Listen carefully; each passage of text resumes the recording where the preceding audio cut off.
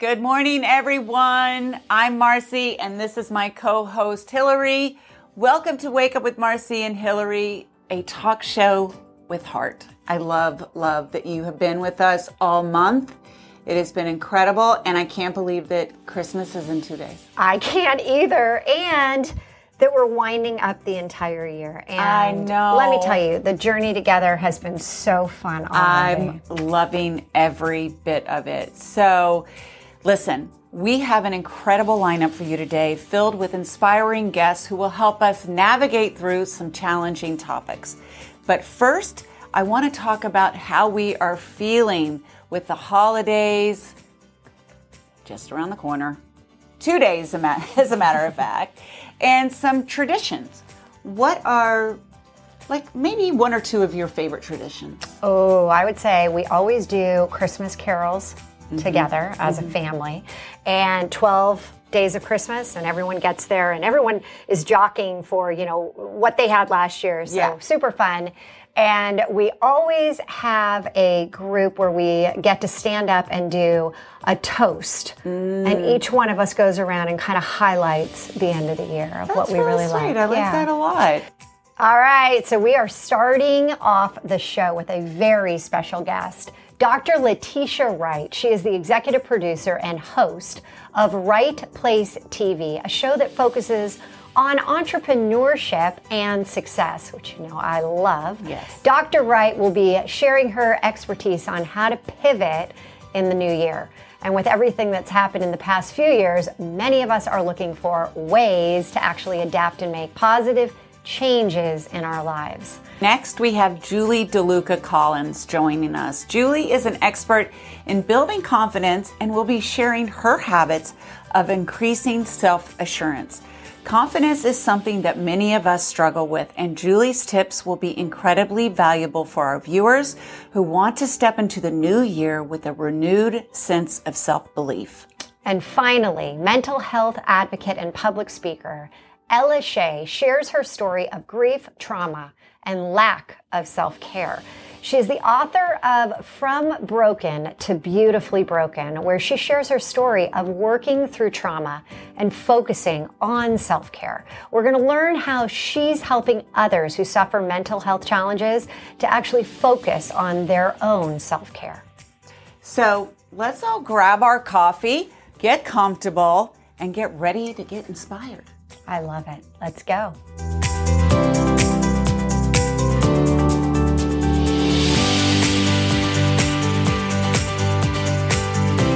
Our first guest pivoted from a career in medicine to media and her own show, where she helps others become successful.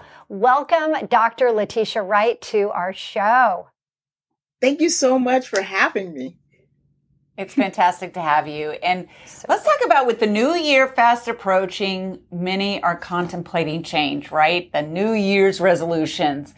Can you share your personal experience of transitioning from a career in medicine to becoming a media and TV host?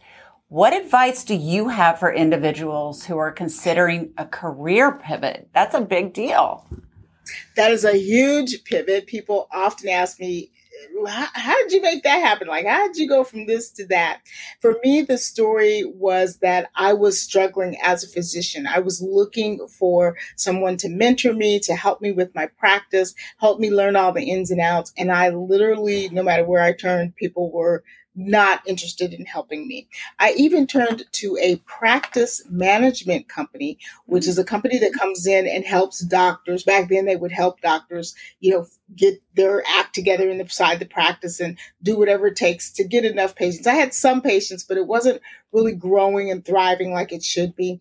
And they called me and said, hey, we've got your application. And I got really excited. I got my pen and my paper because I thought they were going to tell me the days that the consultant was going to come in.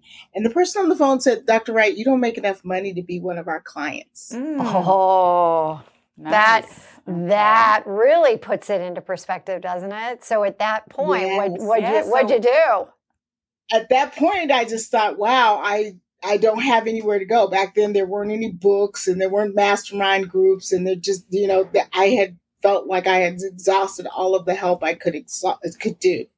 But I had done something on the side where I had been a guest on a local television show, and that had gone really well. And I had gone back to start a health show thinking that that would help me bring in more clients. And it did, and it kind of worked out. And then it turned into the Right Place TV show, and it was getting sponsorship. And I sat down and just waited, and I thought, this TV show is this close to being in the black and making money. It was making money, but it was just so close to not draining my pocket, whereas my practice was creating a huge drain on the pockets. And I decided to close the practice. I sat down with my entire family, my parents, everybody, and I calmly told them what I had decided to do. Now, I've been saying I wanted to be a doctor since I was 3 years old. So I literally grew up to be exactly what I said it would be. And so they were all just quiet when I told them. Nobody raised any questions. I don't know if they thought I was having a mental breakdown or what, but they were just very quiet about it. And, but they weren't the normal supportive. But I just said, the tough times in the practice have just beaten the love and desire for this out of me. I really want to see if I can take this TV show somewhere. And so, that's incredible. But did you pull the Band-Aid all the way off and you just said, I'm not going to be practicing anymore, not going to do anything like that, and I'm going to go full steam ahead into the show? Or did you kind of like one toe in the water? No, I pulled the Band-Aid off because after this person said, you don't even make enough I didn't even make enough money to qualify to have somebody help me. I was like, I'm done. I don't know what else to do. Well, what about those out there, though, like you're talking about, right? You're sharing your story. And it was kind of like you went through this education, you went after your passion, your dream, and it didn't work out the way that you wanted. Life took you another way, and you decided to go that way. But what can you tell someone? How can you help someone that is trying to make a change out of their existing career or life, and help them to not be fearful of that? Right. Doesn't know how to do that first step. The first step. So you can pivot. You don't have to change it completely. One of the pivots I did while I was still practicing is that I had created this practice where I was a liaison. I made up the name. I was a liaison at jazz festivals. I was at the Maui Music Fest, the Catalina Jazz Festival for years and years. I was a person who I convinced the people that put on the jazz festival that when the musicians come in, they are a little bit frazzled. They might need a massage. Maybe the guitarist would need their hands massaged. But I convinced one festival to let me come in and do that. And then what I didn't realize is that the other festival owners will visit each other's festivals and see what each other's doing. And so they were asking people, well, what's she doing? Or people would come up to me and say, what am I doing? And I didn't know they were the owners of another jazz festival. And I would tell them what I was doing. So the owners of the Catalina Jazz Fest asked me to come over. So there were many, many years where I was over there 3 weekends a year and taking care of all the artists that came through. And so that was a slight pivot. That helped me keep the practice interesting and help me really kind of stay into it. But you can do little pivots. You don't have to do a full change. And that's what pivoting is about, is a small pivot in what you do.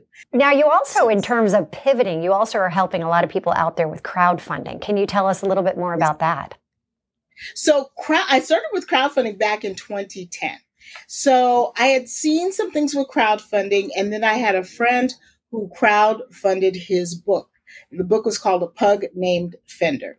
And so I watched him go through this process. And as I watched the process, I really understood that coming out of the 2008 recession, this is what entrepreneurs could use to get money, because it was very difficult to get money from banks. And I saw it as something entrepreneurs could use to get alternative money. And I was very curious about it. I started studying it. Back then, literally, there were 2 books on Amazon about crowdfunding. And they were very confused. But I bought those books. I read those books. And then I looked around for other material. There wasn't any other material. And so I called 10 friends and said, I'm going to do this in crowdfunding. I know you don't know what it is, but it's raising money for your business. You know me. I'm not someone who's going to, rip you off. So how do you feel about, letting me raise money for your business? So I did these 10 trials, and 6 were great. 4 crashed and burned so hard you can still see the smoke.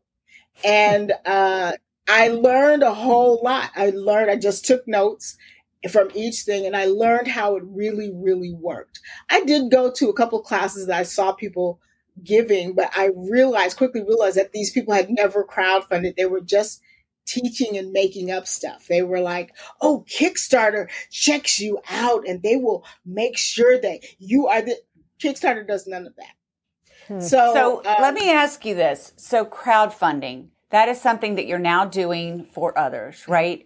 Mm-hmm. So what you are showing is that you had this purpose, this dream, and life took you in a different direction. And it is possible to pivot. It's possible to follow another dream, a new chapter in life. And you are showing that it's also possible with crowdfunding because it's so scary and so many people are working towards being an entrepreneur. And they can't afford it. They can't afford it. Letitia's doing an outstanding job with the pivots and helping people realize that they don't. There is an option. There is a way to have people support them financially. Yeah. So thank you, Letitia, for coming on and giving us all hope that we can go after our dreams, especially with the new year right around the corner, because everyone's thinking about that and leaving the old behind. So thank you for showing it's possible. Thank you so much for having me. Have a great holiday. You too. Bye-bye. Up next, we're going to meet Julie DeLucca Collins. She shares some habits that we can all use to help build that self-confidence. Plus, mental health advocate Shae shares her story and how focusing on self-care can help people struggling with mental health issues.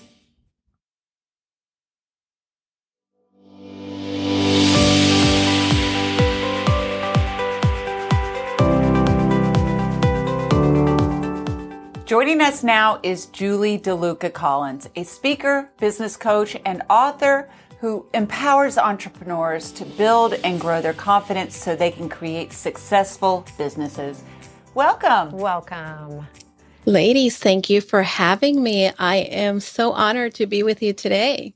Well, we love having you, and we want to dive right in and ask, why is helping others with confidence so important to you? Did you have an issue with confidence at a time in your life? I was a very outgoing, outspoken, gregarious young girl, and all of a sudden things started to happen in my life, and I lost my confidence for a bit and refound it. I climbed the corporate ladder, but one of the things that I kept hearing from many women is, I wish I was as confident as you are. And I thought, I don't have it all together all the time. And I wanted to normalize for others that confidence is not about being born with it. It's not about being special, but it's about showing up. And it's about doing the difficult things, even if it's one time, and practicing. And the more that you practice, you become more confident. Well, you talk often about tiny habits, and building these tiny habits helps you to increase that feeling of confidence and conviction. How do you do that? I'm glad you asked. As a Tiny Habits coach, and again, I have to give a shout out to Dr. B.J. Fogg, the author of the book Tiny Habits. He's a behavioral scientist, and one of the things that he has taught us is that the anatomy of a habit requires you to have the ability to do a behavior. Number 2, you want to go ahead and conduct the behavior, and last, celebrate the behavior, because change requires us to feel good. Our brain is only going to change when we feel good. But for most of us, when we spend time beating ourselves up because we didn't do the thing, it's going to be very difficult for us to create the behaviors we want. Now, Tiny Habits, it's about starting small, something doable, something that doesn't require motivation.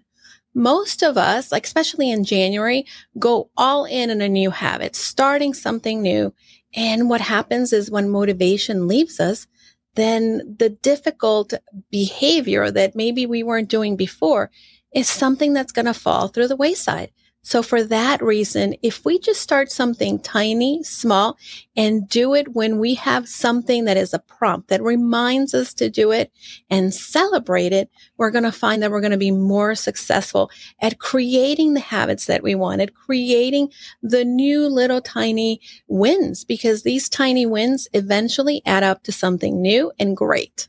So when you're trying to build up confidence, there's always going to be that point where you get a little bit uncomfortable, right? Because you're pushing against the outer layers. Are there any tips that keep you going through that discomfort level? I want to remind the listeners and the viewers that the biggest thing that they need to do is remind themselves that your brain is trying to keep you safe. When you're in an uncomfortable situation, when something is new, it really is part of the process. If you think about it, when we were young and we were learning to ride a bike, we didn't know how to do that, but we kept pushing through because we kept cheering ourselves, or maybe a parent that was helping us was cheering us on. What we do is keep going when we're being cheered, right? Because as I said, we're going to change when we feel good. But as adults, we don't take the time to celebrate our wins, to say, you did this, good job, and remind us that when we're uncomfortable, it's because we're a beginner. And if we start to notice that and then neutralize the thought, right? First, we notice a thought, and second, we neutralize it. We say, "Ooh, I am thinking that I'm not good at this. I am thinking that this is hard." Then what you're going to start to see is that all of a sudden, you are going to feel maybe the fear, maybe the discomfort of doing something new, but you will begin to do it because it's become a habit. And you will have the evidence that you're able to show up, you're able to do these things, and your confidence will incrementally change. The most important thing is really being able to understand that you're not broken because you're uncomfortable. And even if you fail, remind yourself that this is part of the process and that a failure is our ability to be able to learn and to do better in our next effort. Where can we find more? If somebody has any questions or wants to, ask you, work with you, where can we go? Ladies, thank you again for having me. The best way to find me is you can go to goconfidentlycoaching.com, or you can find me on any of the social media platforms, and that's Julie DeLucca Collins. And I hope that people can tune in also to my podcast. That's another way that people can connect with me. The podcast is Casa de Confidence, and you can hear myself talk about confidence, talk with our guests about confidence, but also you'll get a glimpse at my hashtag handsome hot husband, who is my producer and co-host. And we love talking confidence in all these platforms. Awesome. Thank you so much, Julie, for coming on the Julie, show. what a great amount of tips that you've just given us. It was really, and I need to go check out that link. Good stuff. Thank you, ladies. Bye-bye. Next, we meet mental health advocate and public speaker Ella Shae. She educates us on how self-care can help your mental health.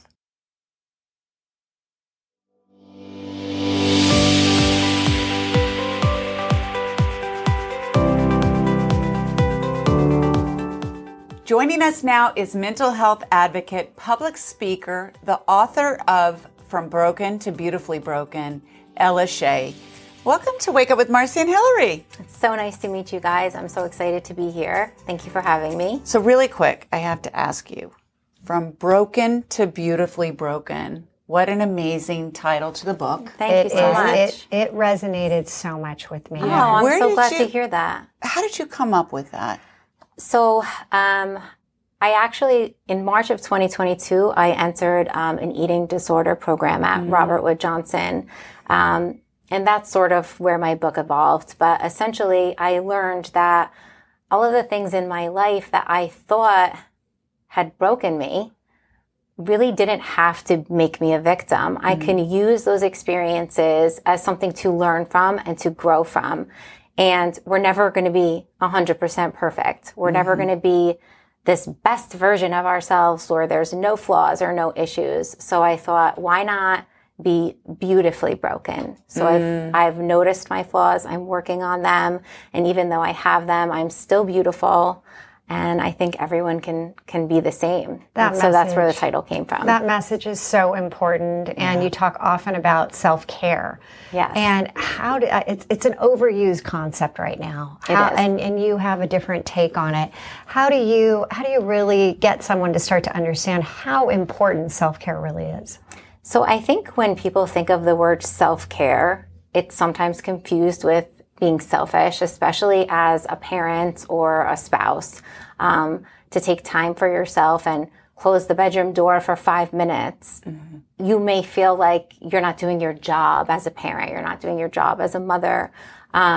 So I think it's very important. It doesn't have to be this big show. You don't need 2 hours, at a spa every single day for self-care. It's little tiny moments through the day that help you to maintain the best version of yourself. So even if it's having a cup of coffee for 5 minutes in the morning without someone asking you a question, or even if it's just getting in your car for a few minutes and listening to your favorite song just to, get your emotions regulated and get back to your best self. I think that self-care doesn't have to be so complicated. It can be little simple things that can change your mood slightly and change the whole trajectory of your day, your week, your month. Take us back a little bit. Okay. Like, what happened for you? Were you not taking care of yourself? I mean, even before you realized you had a problem. How did that unfold for you? Because a lot of times when we share about our trauma and what has happened to us, it truly helps somebody out there. So what led you to where you were harming yourself in many ways? And how did you find the strength to move past that and start getting help for yourself and really focusing on the self-care for yourself, which is what you're trying to now teach others? So it's funny because why I had such a lack of self-care is not even something I was aware of until I was in treatment. During lockdown and isolation during COVID, I sort of started to let myself go and I fell into a lot of my eating disorder tendencies. I suffered from an eating disorder for about 25 years and never had gotten treatment for it prior. This time was different. This time I had 3 kids. I was burning the candle at both ends. And I really didn't have the strength to move on any further. I was near organ failure. I did not choose to go to treatment on my own. I still thought I was fine. My family really had that conversation with me, and my children were ultimately the reason why I put myself into treatment. It was there that I realized my traumas went all the way back to when I was a little girl. And my traumas went back to literally when I was 4 years old. I was in a nearly fatal car accident that left me with severe facial scarring. It was never an issue for me until about middle school when I started getting bullied for my scar. And that continued pretty much up until high school. I had a lot of anxiety involved with, being bullied, a lot of depression.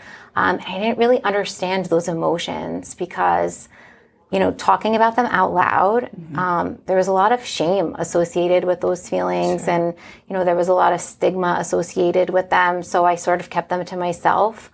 And instead of getting the proper help that I needed, I, chose other avenues, other vices. Right. And that's what we do. We cope in other ways, and we end up hurting ourselves even more. So what do you hope that people get through your book? I want them to know that it's okay to use your voice. So I hope that my book is the voice for somebody who hasn't found theirs yet. I want them to read my story, find a relatable moment, and think to themselves, I can do this. I can find my voice. I can use my voice to advocate for myself. And I'm not the only one out there that's suffering from all of these things. And it's not just traumas, it's life challenges in general. Parenting, divorce, starting over, all of those things. If you have a good support system and somebody who can help you through those and understand you, it makes the journey so much easier. And I just want to be that for people. Yeah. So thank you again. And I can't wait to read it myself. So much to learn. Thank you for coming on. Thank you so Thanks much for so having much. me. I loved meeting you guys. Thank you. Just really a great show. I learned so much, and I'm just really excited about the new year. And you know what? Merry Christmas to all those that celebrate. And happy Hanukkah. Exactly. We just had Hanukkah, and there's so many beautiful holidays, and we just really wish you all the best and the most beautiful time with your families, with your friends, with those that are important to you. But remember that you are the most important person. Remember to be kind to yourself and kind to others. And wake up to all those possibilities that are coming your way in this new year. Merry Christmas, happy holidays, and happy New Year, everyone. We'll see you soon. Happy New Year.